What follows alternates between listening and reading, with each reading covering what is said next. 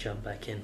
So today I'm here with Daniel S, as we used to call him.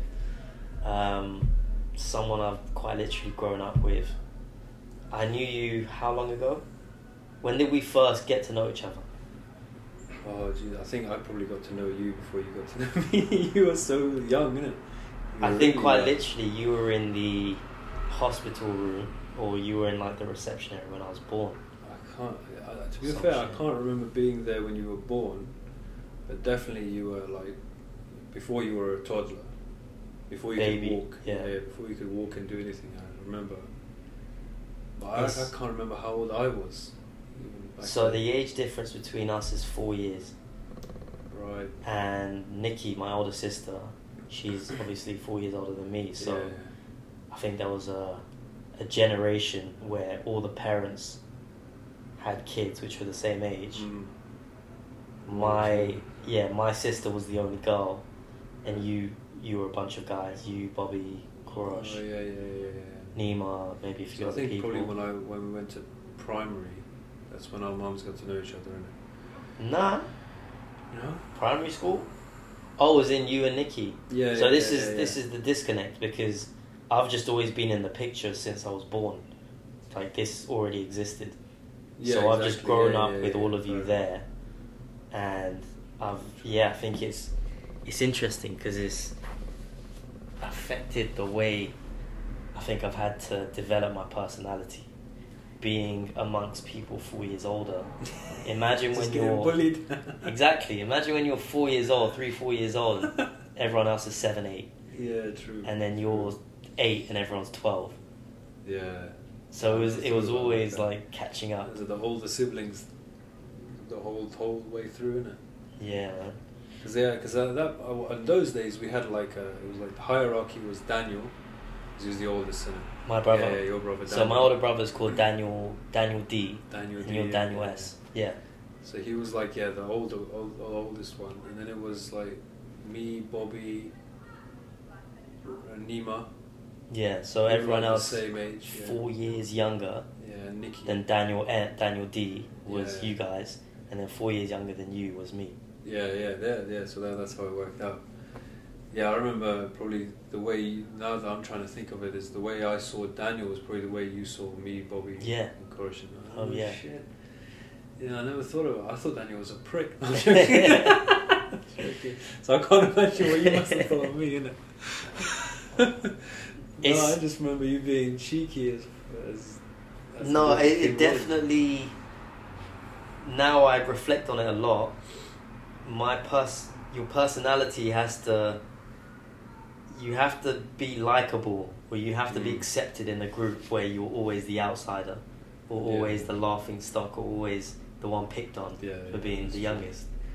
So I think it was actually a very good thing, in a lot of senses. Some senses though, there's probably a lot of people pleasing where I've had to go through a weird transition stage of like realizing you're no longer the youngest in the group, and it's now everyone's level playing field. But that also translated with kids my own age. I would always be like, I'm 4 years ahead of you. Yeah, because so everything I was doing, like, they would always catch on so much later. When did you think that? What age did you think it all sort of balanced out? I think when I can tell you when there was a very big disconnect. When I was 12 and you guys were now 15, 16. Then it was like we can't even hang out anymore. Yeah. Because you guys are now doing. You're getting into girls and going out and getting drunk and. I personally never really did that stuff, but I know what you mean. Because I remember it was like, at one point it was, like I said, your brother Daniel, and then everyone else sort of went down like that in age-wise, and then at one point Daniel just sort of wasn't there anymore. Yeah. Then obviously, because he just grew up, we would ask. Exactly. We'd ask him, Daniel's older now, so I was like, yeah, fair enough, why would you want to hang around with a little bunch of kids? But then, so then he went off, I remember, and then a few years after that, we still sort of hung around with each other. It was like me, you, Bobby, It was mainly me, you, and Korosh, I think, when we were getting older. Yeah, but then there was like Persian FC where Bobby was about, and you know, so there was like we were still kind of doing things together, not as regularly as used to. So we quite literally had a Sunday league, like a Sunday kickabout, called Persian FC. But yeah, I think where we kind of, it was less strange to hang about. Level playing field, like you were saying, was probably 16 to 18 range. But then obviously I was going through my situation. So at 16, I'm like, when I've just turned 16, I'm now going out a lot more, going to these house parties. I've got a girlfriend. That's where we weren't really doing those things together, and that's where like you went like off to the you guys probably did that when I was 12, yeah, and that's why I never saw much of you guys. But then when I was 16, I was sort of doing that, and then the whole hospital situation happened. And then it was interesting because I had, like, say I'm going out a bunch and I'm thinking I'm some sort of, I didn't think I was popular, but I was, I knew people. I was out and about. And then, especially when you're young and you think, like, oh, that means a lot to you at that age. It didn't translate when I went to hospital. Like, pretty much none of those people were there. Like, all my supposed friends weren't there anymore. But then the people who actually showed up, which I didn't expect, like I almost took it for granted, was Persian FC. It's quite literally you guys. So Persian FC came through. Persian FC came through. Yeah, I remember that. Because that literally was the group, innit? It was Persian FC group. It was important, man. That was a big wake up call, I think. Just seeing the culture, the people I've quite literally grown up with, even though I haven't properly seen you guys in ages, we can always meet up, and it's as though nothing changes. Because that's the one thing I'm very grateful for, just in life, because I've seen, just when I was like managing all those properties, I would talk to so many different, probably over 1,000 people in it, just throughout the whole portfolio. So many different people from different parts of the world, different walks of life.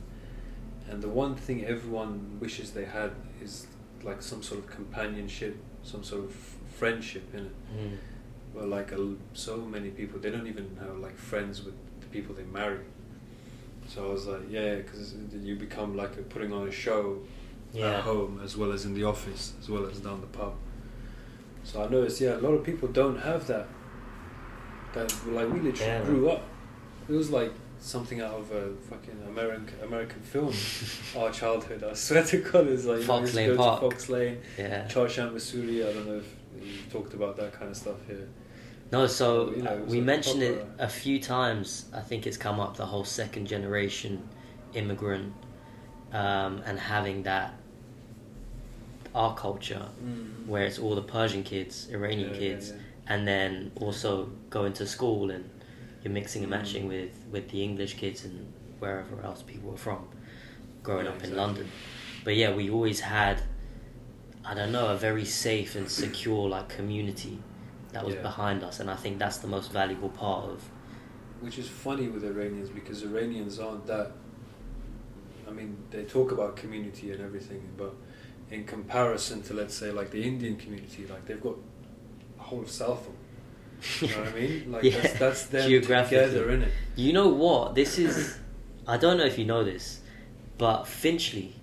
Finchley is like our version of Southall for the Indians. But there's a even bigger Jewish community there. Have you ever been there on like Friday night, where I'm guessing they're all heading towards the synagogue or coming home or some function? A sea of them, like a whole community. From all the way above, like top of the road to the point where you can't. I don't know why I never realized. All dressed in the traditional Orthodox, with the hats and the facial hair and everything. So that's Finchley. North London is very much sort of Finchley, Hendon, that kind of thing. I get the feeling that there's like a more Jewish community. I think Southall was I mean, obviously we're not part of that community, but it would be interesting to speak to people within. Yeah, I mean, so the thing is, like, there's like the Indian community are so close knit together. They have like a whole region. Chinatown, same thing. Chinese community are proper together, and even the Polish ones. You see Polish shops everywhere. Like they're all. Yeah, I was gonna say it must be some sort of economical. Yeah, I guess thing where they come together, they bunch their money together and then actually buy up businesses and then hire local people within the community and then kind of keep everything in circulation. They have like they're a community basically, but Iranians aren't so much like that. Iranians are more on the economic front. Yeah, I agree. More individual. If it benefits me, I'll do it. If it doesn't, I'm not doing it. But what's mad about that is, we were very lucky in that our Iranian community was a proper tight knit. Like our parents would babysit the kids. Like I remember I'd sleep over at your house, and then you'd come and sleep over at my house, and we'd go to Bobby's, and yeah, that's true. It was like a proper serious tight knit community. Where everyone would sort of work with each other to some extent. Not so much, but no, that's true. That's true. I think there are two sides to our community. Yeah. Well, yeah. There's the stingy sort of... the snobby side, and then there's the... Well, yeah, because I mean, even I would say even my parents, the way they made it look on the outside made it feel like things were so much better than what was actually going on. So you see the nice house and Mercedes and all that posing stuff in it, but yeah, it's not... I feel as though it's exactly the same with every single one of our families, though. Yeah, I can tell you it was quite literally the exact same for my family. But I sense our one kind of crumbled. The thing is, the only reason you think that is because everyone else knows about it, but you don't know about everyone else's. True. Yeah, they don't speak about it so much. I think personally it was actually quite liberating. Growing up, having it feels as though you're trying to camouflage what's really going on. Oh, I see what you mean. And then all of a sudden, it's revealed. Yeah, you see backstage, isn't it? And it was like, this is... I mean, at the time, you're obviously going through a lot of shit. Yeah. But then at the end of it, it's like, well, if it wasn't for that, we'd probably still be trying to keep up with the Joneses. Yeah, God knows it. I mean, literally, you say that when people say I think I'm weird in it, but when my dad passed away, I say that was probably the best thing that ever happened. Because when he was the one that was basically holding up this curtain and this sunny picture of our great life. When he sort of passed away, that curtain fell down too, and it fell down to the point where he was holding it so well that even I didn't realize it was a facade in it, whatever the right word is. So that when he sort of literally, because this happened so suddenly, he wasn't sick or anything, he just sort of dropped, heart attack, gone. That metaphorical curtain fell down. Wow. And then, but in my eyes, I was like, yes. I was actually so... Obviously, I was sad about my dad passing away, but I blocked that out to the point where I was like, look, it was as if, like you've been in a castle, you've been living in a castle this whole time, these big huge stone walls and whatever, and then one day the fucking door opens and you see this fucking forest in front of you, and sun is coming up, right, let's go hunting, mate. I think it's when you're lying to yourselves almost by showing a different image to other people. Exactly. Things get very dicey. To the point where you think the image is real. Yeah. That's all. So okay, that's a good segue. I think we could literally do this for 6 hours. We've already had a 2.5 hour conversation before recording this. But yeah, like you were saying, tight-knit community. Obviously, the whole hospital thing happened to me when I was towards the later side of being 16. So it was around about May, so it must have been 2015. Yeah, so my dad passed away the 2nd of July 2015. I found about you being in the hospital about a month or two after. I mean, again, I'm fuzzy with the timelines in it, but it wasn't that long ago. From what I remember, I didn't want anyone finding out, essentially. That's what we would like, none of my friends, let alone... I wasn't even thinking about the Iranian community, clearly. I didn't even know you guys were going to come and visit me. But that's another story. It turned out, I think my mum was obviously consumed with me, what was going on with me being in hospital, complications, all of that stuff. And I didn't even comprehend her friends are probably going to be checking up on her. Yeah. Why isn't she returning our calls? Where is she? We've gone to the house, no one's coming back. She didn't tell anyone. And what happened was, I think somehow they found her location.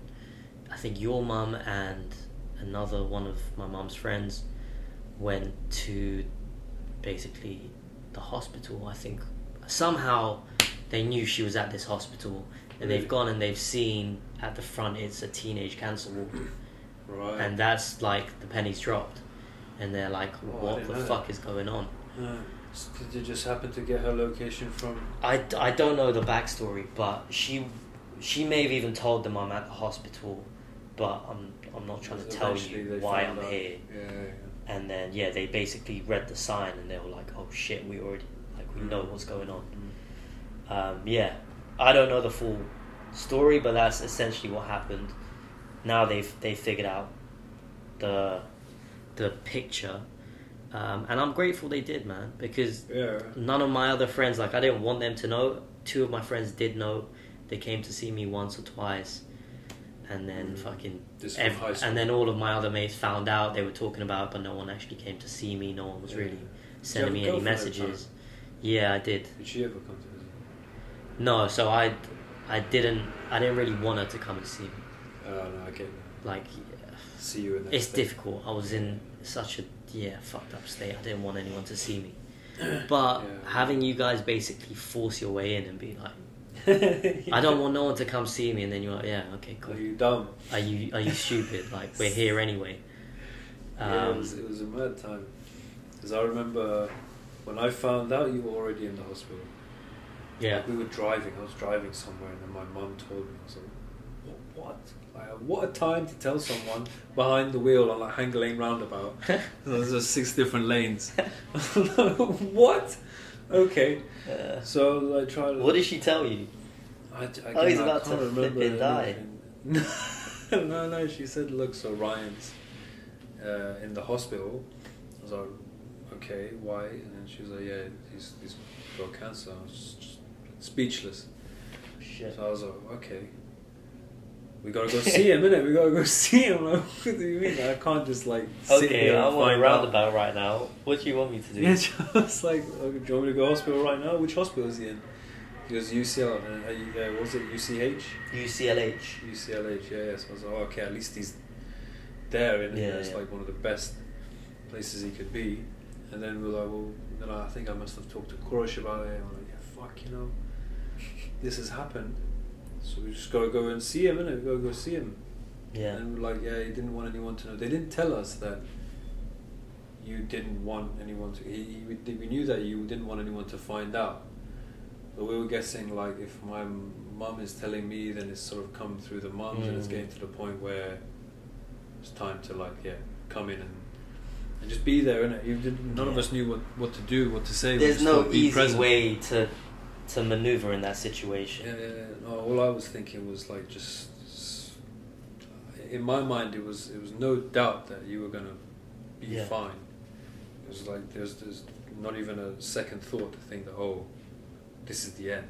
You just don't even think about it, and then you're like, so what's left? Just go be positive. Go be positive. I remember I forced you to get off from your bed. Yeah. And Kurosh was about to hug me. I was like, get the fuck off him. Lazy prick out, man. I'm bored. I want to go play some games. I do remember that. I think you guys caught me. Your mum did know when I was in ICU, because I have brief memories of her being there. But I think I only saw you guys after, when I'd come out of ICU. I think so. So I was in the worst stage at that point. When you guys were seeing me, that was quite literally the... Yeah, I remember you lost pretty much all the hair had come out.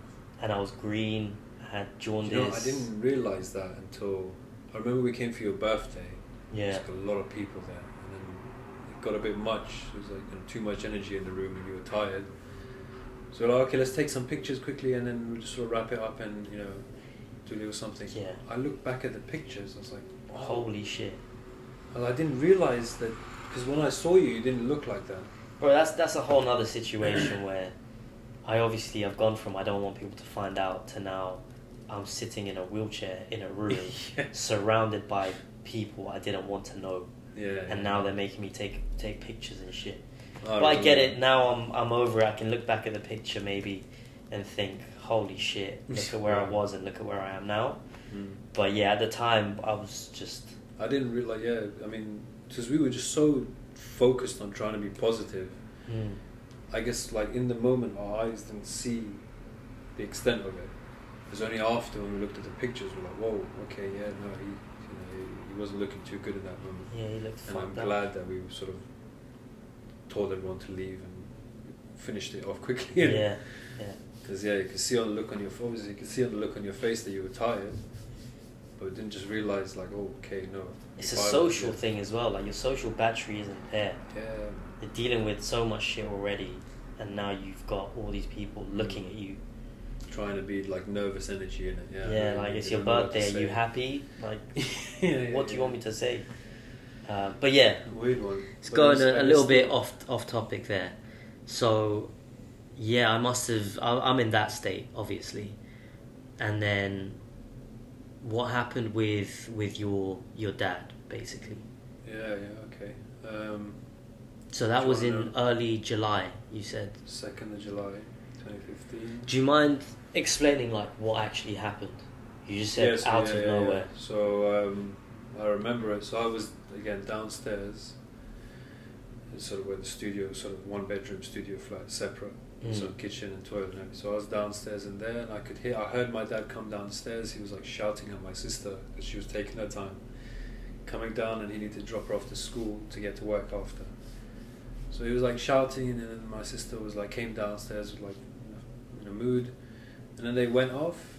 So this must have been like 8:30, something like that in the morning. I was just laying in bed. I think around maybe 11 or so. Doorbell rings. My mum comes downstairs, opens the door. Is like, comes to my room and says, we need to go. What time? 11:30. Yeah, something like that. 11, like still morningish. Okay. So let's say 9, 10, 11. Yeah, around 11:30. So I just quickly put on my trousers. I get to the door. I see there's 2 people in an ambulance, but it's not a van ambulance. It's like one of those Audis, just a normal car. We get in. I'm thinking obviously something's happened. It's just you and your mum? Yeah, it's just me and my mum. My sister's at school. So I was just sitting in there, and then they were just driving. Again, I wasn't really thinking anything. My mum sort of held my hand. Oh, wow. So I was like, okay, so, this could be kind of serious, but it's probably just something has happened. Do you know who it's in regards to? No, didn't know anything. Well, I knew it had to be my dad in it, because they would... Yeah. Who else?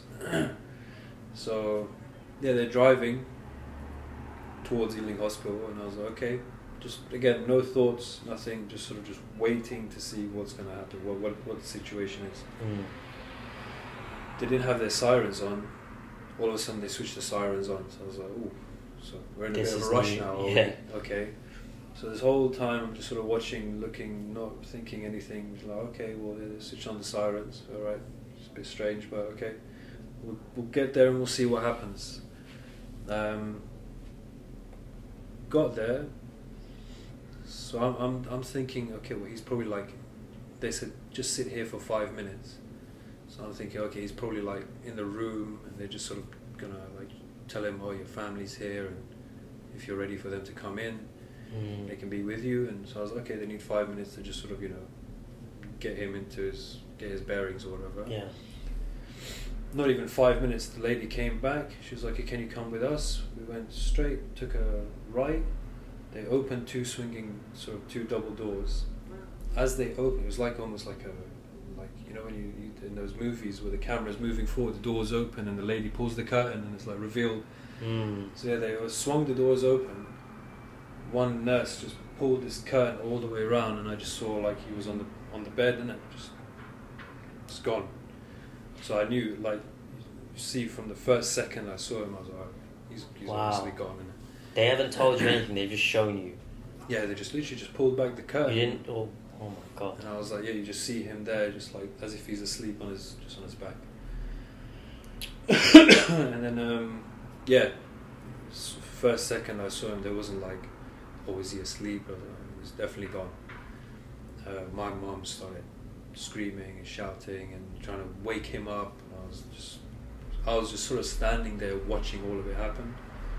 She was going crazy and like, I don't know, begging the nurses to do something, and they didn't know what to say. So I'm just watching nurses go by.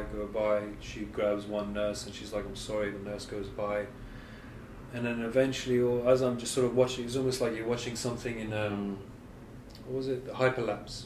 Yeah. Everything happens. They eventually pull him into a room with the bed. They pull him into just this little room, like no windows or anything, just like almost like a storage room. It was quite big. Wheeled him into there. My mum is like just sitting there crying her eyes out. I'm standing just watching his body, thinking, right, and so what's the next move? What the fuck are we gonna do? So then I was like, oh, his phone.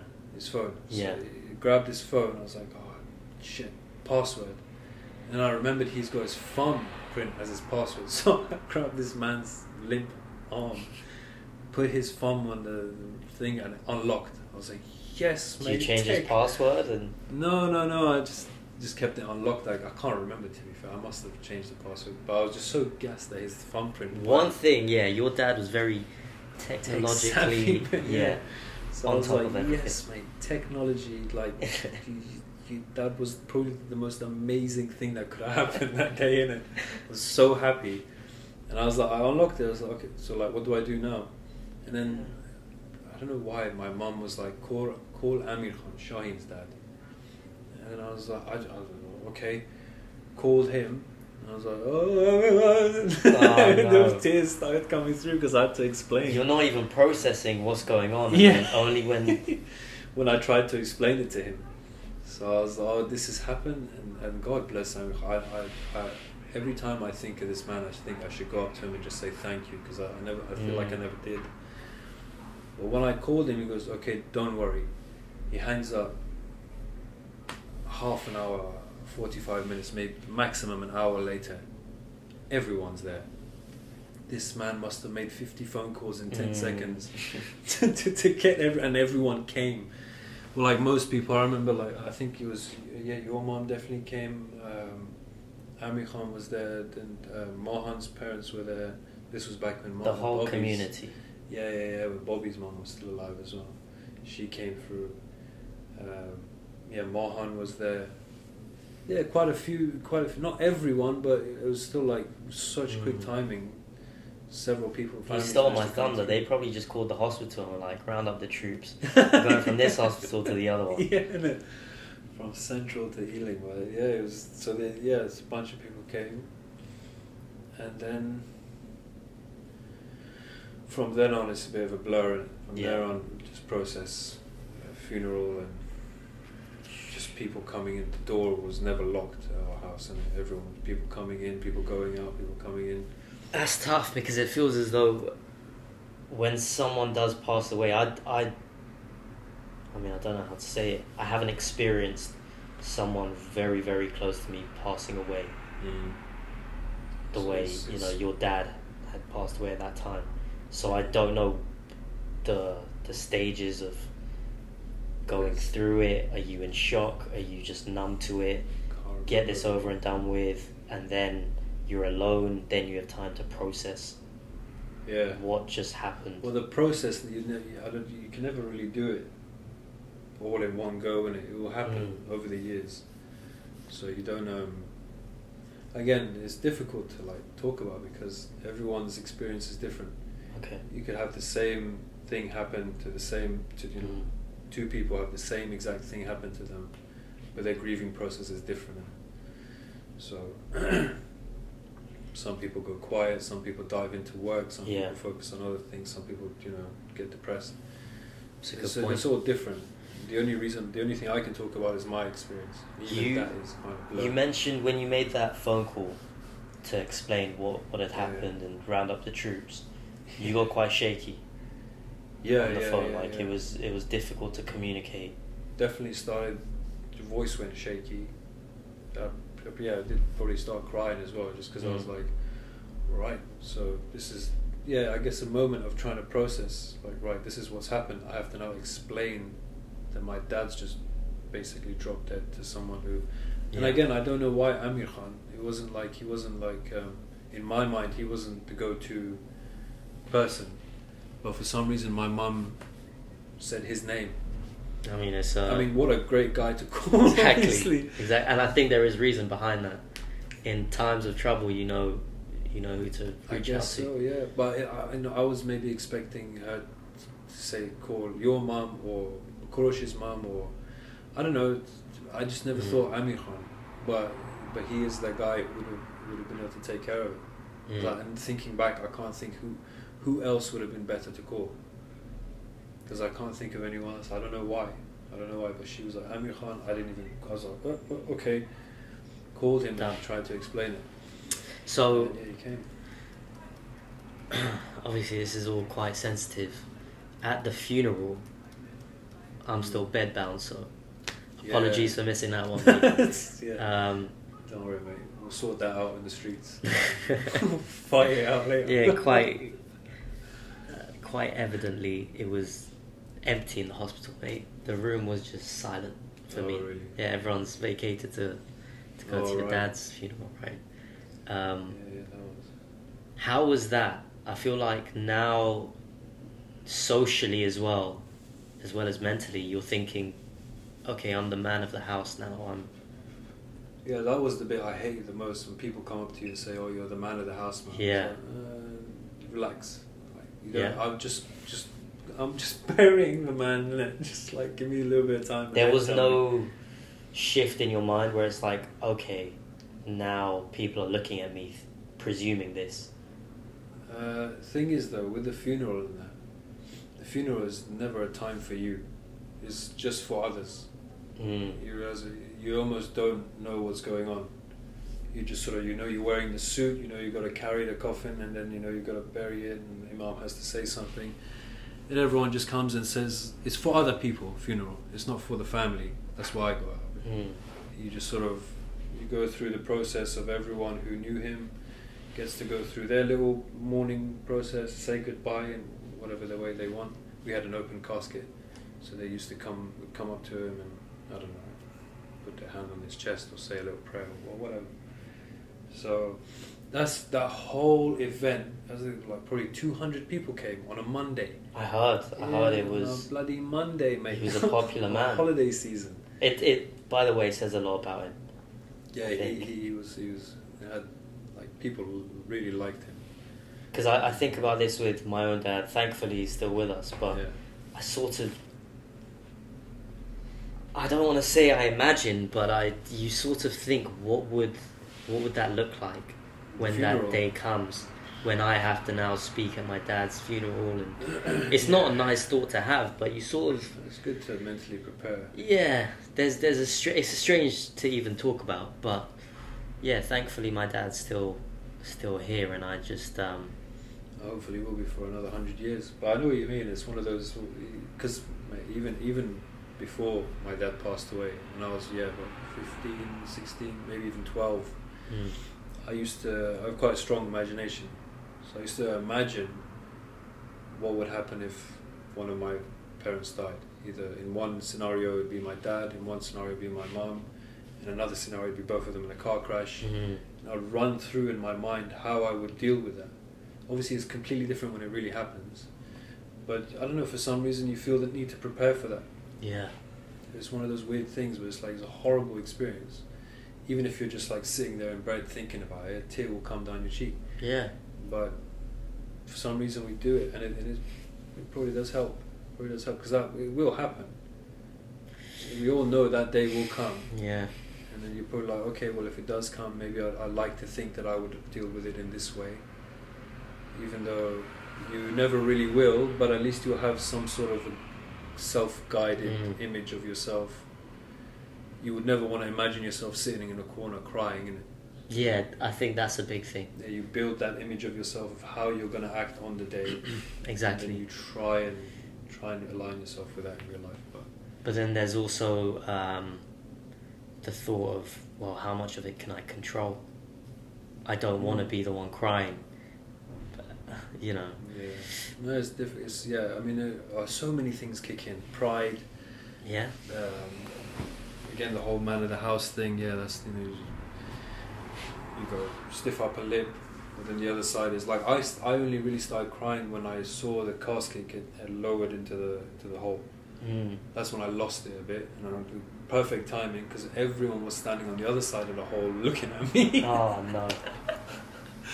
But obviously in those moments you don't care, and then like the Imam, he would invite people to either throw a rose or get some dirt and throw it into the on the casket.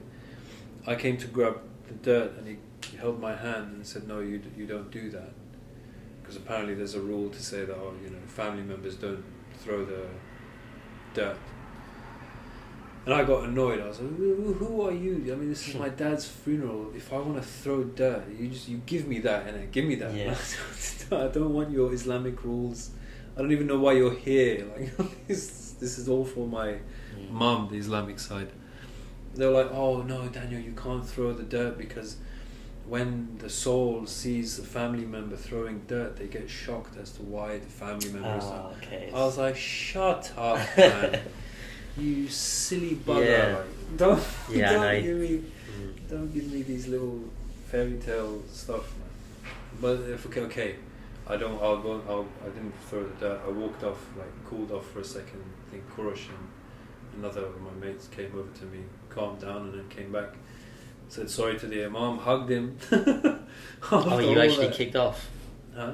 Did you actually kick off a little bit with it? A tiny bit. I was like, and I just sort of dashed the dirt back into the little bowl it was in. Yeah. And I sort of was like, oh, fuck this, and walked off. And then again, 5-10 minutes, came back, said sorry to the Imam, hugged him, and I was like, I'm so sorry. Everything was fine. Yeah, he probably understands. But yeah, that was the only time I felt emotion. The whole other process, I was like, yeah, keep that image that I had of myself, how I would deal with it when I would imagine it when I was younger. But then again, yeah, you can never prepare in it, because especially in the way that it happens. If like Bobby went through a similar thing. Yeah. And I was very surprised at how calm, collected he was throughout the entire process. Yeah. And I think with my dad, I'd probably be more controlled. With my mum, I don't know. It's probably more of an emotional experience for our children to go through. Well, it's different for like if a boy loses his mum or his dad, it's different. Yeah. Yeah, because obviously the whole mama's boy thing, your tie with your mum is more emotional than logical than with your dad, right? But then I could say the same thing with your sister, Nassim, or with a girl. It's the same thing with our mum. That's a very strong relationship usually. But then again, they can have the same. But it's different thing with the dad, where like your dad's daughter. Yeah. Would you think your dad and Nikki have a different relationship than your mum and Nikki? Definitely. Yeah. They definitely do. Do you feel like she would be different if she lost her? She'd probably get ruined if she lost her dad. But with her mum, probably not as bad. Wow, that is true. I don't know if it's specific to my sister and my mum. I'm just saying that because it's a personal example, but in general, it is different, because when a dad dies, the son becomes the man of the house. The daughter doesn't really. That responsibility isn't put on them. But if the mum dies, then she becomes the daughter becomes the nurturer of the house. Not in all families, but in a typical, she will take on the role of cooking. Doing that mum role, which has its ups and downs and probably can be dealt with in different ways. But generally, when you lose a parent, it's different for the child. By the way, I've just remembered where I was going with the whole my dad is currently still alive, because it sounded for a second that I was just trying to make a point of mine being alive. Sorry about that. But where I was going with it was, I think as much as you have your issues with your dad, like when they're alive, I think, you know, when he does pass on, you know, hopefully no time soon, but when he does, I definitely will appreciate all the good that he's done and be grateful for all the positive. And that's probably hard to fully appreciate and recognize right now, 100%. as much as I try and do that more consciously. You realize that there's no other man like him. Yeah. Yeah, you Well, realize my dad in particular, Yeah. very unique individual, but you yeah, you're realize right. that you'll never ever meet a man like him again. That's what makes it difficult. What probably the most shocking part of the grief process, at least for me, was realizing how dodgy, I don't know, I want to try and think of the right word, but how no one gives a fuck. No one else gives a fuck. Even to the extent mums, because they don't have to sacrifice as much as dads in the traditional family, right? So the only reason my mom only worked 2 days a week and had the house that she was living in, all that, because my dad made a huge sacrifice. Because of him that we managed to come to this country, because he used to study here and he married a woman that got him a passport, and, you know, he took that risk. You take all these different risks, and he, you know, again, my dad's family in Iran was quite wealthy. My granddad had a great frying business, but my dad left that stable, strong position that he had. He would have been the man of the house, and in that kind of community and that kind of culture, he would have been king, because he was the eldest son of the family, so he was next in line. So my dad left that greatness, you know, that Inheritance, possession of power, yeah, to bring us and her, obviously, to England for a better life. So, you know, these different kinds of sacrifices that men make. So that, like, what was my point? Yeah, so it's different. Don't give a fuck About how little people don't care about. Yeah, that's the grieving. That's the other part of the grieving process. Like, you realize even family members, uncles, aunties, mum, let's say for me, because my dad passed, you realize that their decisions, they're not always for the best. They're quite emotional sometimes. Like, the whole issue with me and my mum was this house. Even when my dad was alive, I was like, this house is like a disease. It's literally making us sick. It's almost the curtain they were holding up to uphold the image. Exactly. That was probably the heaviest part of the curtain, if you want to put it like that. So yeah, I was like, look, this house is like, the reason why I stopped going to Taekwondo and PFC and all this stuff is because I realized, like, we can't afford. It's getting tight. Like, I remember my dad apparently didn't pay his taxes for 5 years. They gave him a mad fine. He was panicked so badly. He was asking me if I had receipts. That you have receipts so they can, I don't know, claim some expenses or whatever it was. So then he had to take a loan out to pay for that and then pay off the interest on the loan. So and these things, these things, they never involved me, but I would see it. And you're not stupid, right? You sort of realize that things aren't really adding up. So, you know, I was like, and I realized it's just because of this house. You know, there's nothing else that we have. We can have anything else to worry about. It's just this house that is literally making us all sick. Like, my dad's working his ass off to try and pay for it. My mum sort of is doing the same, but not fully aware of how bad it really is, because my dad was keeping up this image. So then, after he passed away, one of when the doors opened for me and I saw the potential, one thing I saw that was in the way of that potential was this house. So I was telling him, look, we need to sell this house. Like, first of all, if I wasn't working, to my mom, you wouldn't be able to afford this place. Yeah. You'd lose it and probably have to go into housing benefits, and, you know, life wouldn't be that great. But here I am. I'll go to work. I'll sacrifice everything I ever wanted, all the, you know, the acting courses that I was doing, the law and everything. Put all that aside, and I'll sacrifice for the sake of my family to go and work for this company that isn't really organized in the way that, let's say, a corporate job would be. Yeah. A job that you would apply for with a CV. I'll be honest, I think from everyone else's perspective, it was all of a sudden Daniel's like man of the house type of situation. Now stepped up. Now he's taking care of. That's the thing, yeah. Taking care of business, and you would think. I think there was even some talks of, or maybe it was just presuming, some good insurance policy was taken out, and that's like probably taking care of the mortgage and all that situation. No. Well, my dad didn't have. He had life insurance, but that goes like went quite quick. We put some aside, but there were so many things like. I didn't expect us to be... Yeah, you don't think about it. You just know someone's passed away, but then all the 1001 things exactly that he was upholding. He was in debt, and he was, had no savings, not £1 saved. Wow. Yeah, and I was thinking, like, giving the guy that he was working for, this real estate tycoon of a millionaire, hundreds of millions of pounds, I thought my dad would have like a 1 or 2 properties, rental properties... Something, right? Something. Nothing. Absolutely. And that's the other part of the grieving process is once you realize how fucked things were. So if my dad was alive, we would have lost that house. That's I know for a fact. We would have either had to sell it, similar sort of situation with what your dad had to do. We would have been in that same situation. The only reason we weren't is because there was like a sort of I organised everything.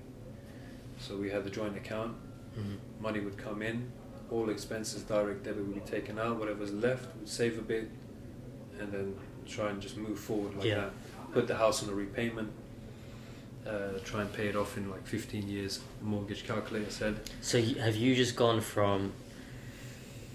I went from sucking my thumb to waking up at 11:30 a.m.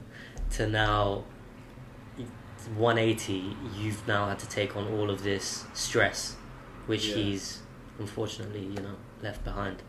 It was a lot of.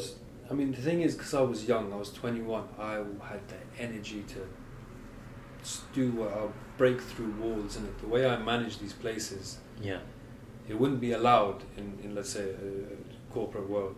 The things I had to do were it had to be creative in a way. I had to be creative with solutions, because the only guy who knew what was going on was 6 feet under.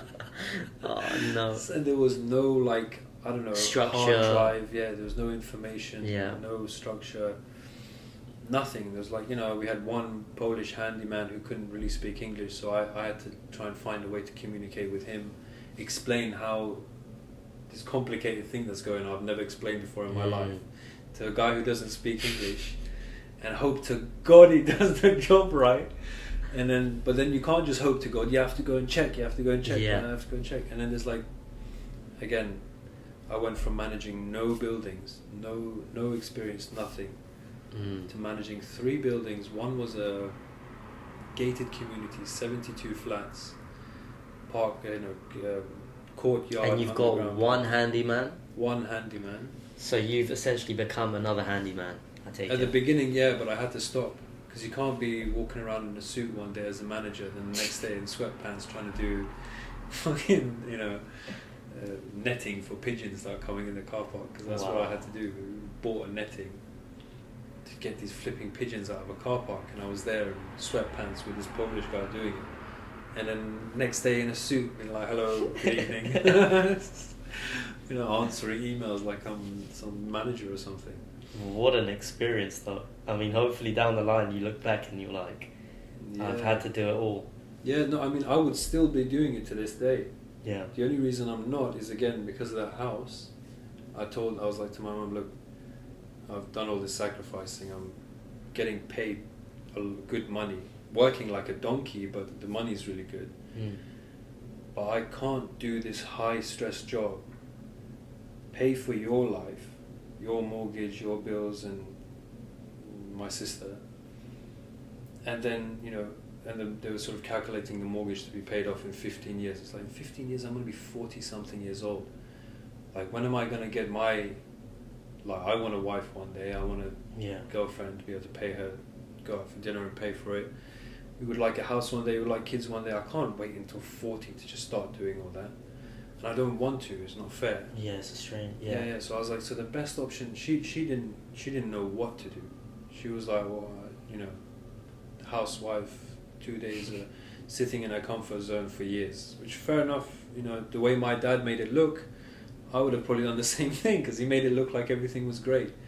If she had known different, she would have probably educated herself. Oh, so you don't think that was communicated with your dad to your mum? Yeah, like, he was very much like my granddad. He would take care of everything. And that's very similar to my parents as well, to be honest. The whole traditional Iranian man is... Yeah. You don't worry about it, you just, you know... I'm the man, I'm going to go work, I'll take care of it. So they don't even know how bad it is until shit Sheesh. starts. So she didn't know what to do. She didn't know how to fix the situation. I was like, right then... How do you think your dad was able to just live with the thought of, things are terrible right now, but towards the end of it, he had really bad constipation, and I would go to work with him. There was like this mansion in Surrey, Hazelmere, huge mansion with like a forest of a garden. Like, one front garden was like just grass, and the end was trees, and then on one side it was just like this, is like half a hill, just sort of goes up and up and up with forest and big trees, and so we'd go there to just cut the grass, just to get some fresh air, and it needed to be done anyway. There was like wheelbarrows. My dad would mow the lawn, and he'd tip it into the wheelbarrow. I'll take the wheelbarrow to the end where the dump was. A few times I'd come back, I'd see him throw up into the wheelbarrow. Really? Yeah. So I was like, "Oh, you alright?" And he goes, "Yeah, it's fine. I'm just like something up in my stomach." And then a few months later, he passed away. So clearly, that stress was taking a toll. He was, what I thought it was, probably he was so stressed, went into fight or flight, immune system shut down, digestive system shut down. And then over time got constipated, and then didn't fix it, and then he was going to the GP, but by that time it was too late. They didn't figure it. They didn't get through the process far enough into the process. I mean, when you don't have that safety net, and you're quite literally on a hamster wheel, living from month to month, he doesn't really have the ability to afford himself time to look after himself. But he was very easygoing, you know. He was. Yeah, he wasn't like he would just... I'm sure on the inside he was really stressed, but he never made it look like he was still up for a laugh, and I guess he could forget it easily. No, my dad he's gone through some insane amounts of stress, and he's still very happy. Yeah. Yes. And we just look at him like, this is not possible. Something's wrong with him. Clearly, maybe that's why he's able to take on such risks and get us into this position in the first place. It's because he's. But anyway, that's another conversation. It's like a big balls mentality, but at one point, if it does catch up to you, if you don't.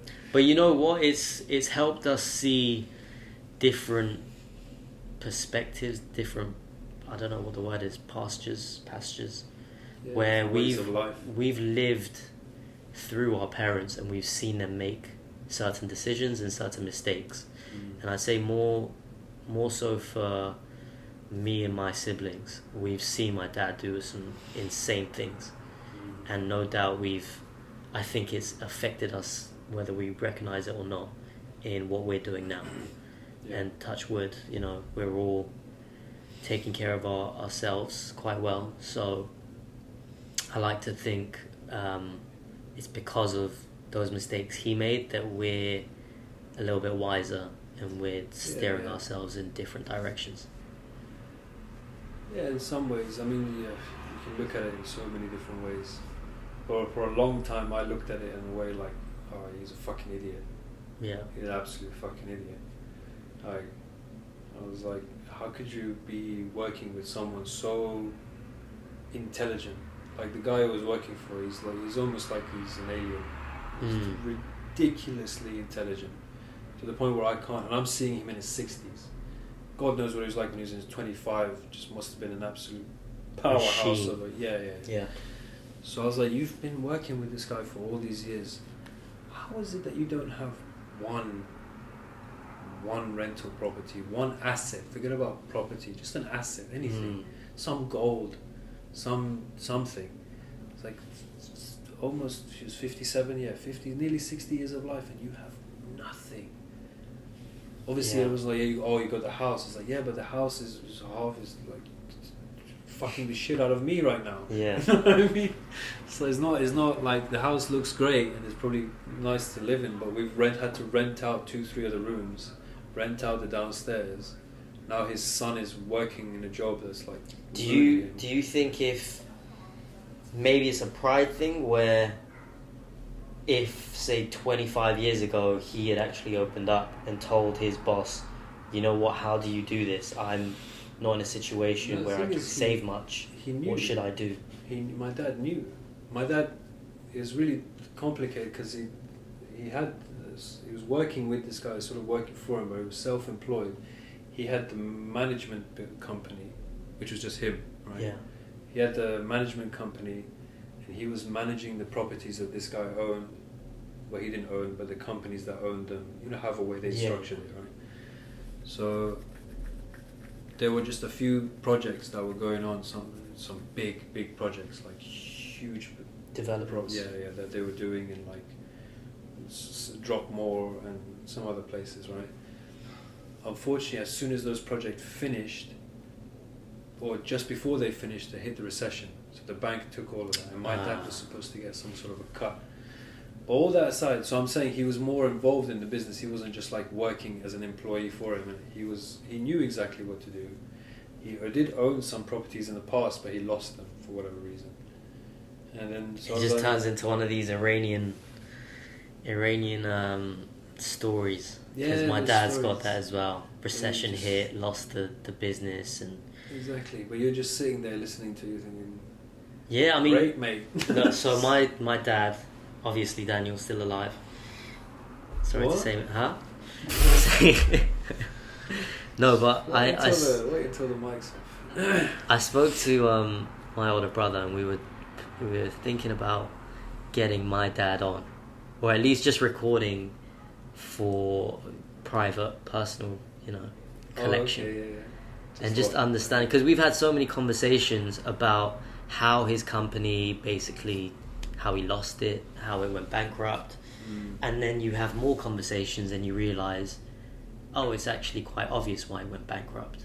As much as we can blame the economy going into recession, you actually hear all these things and it's like, well, I remember it went down during like the internet, where everyone was putting online shops basically.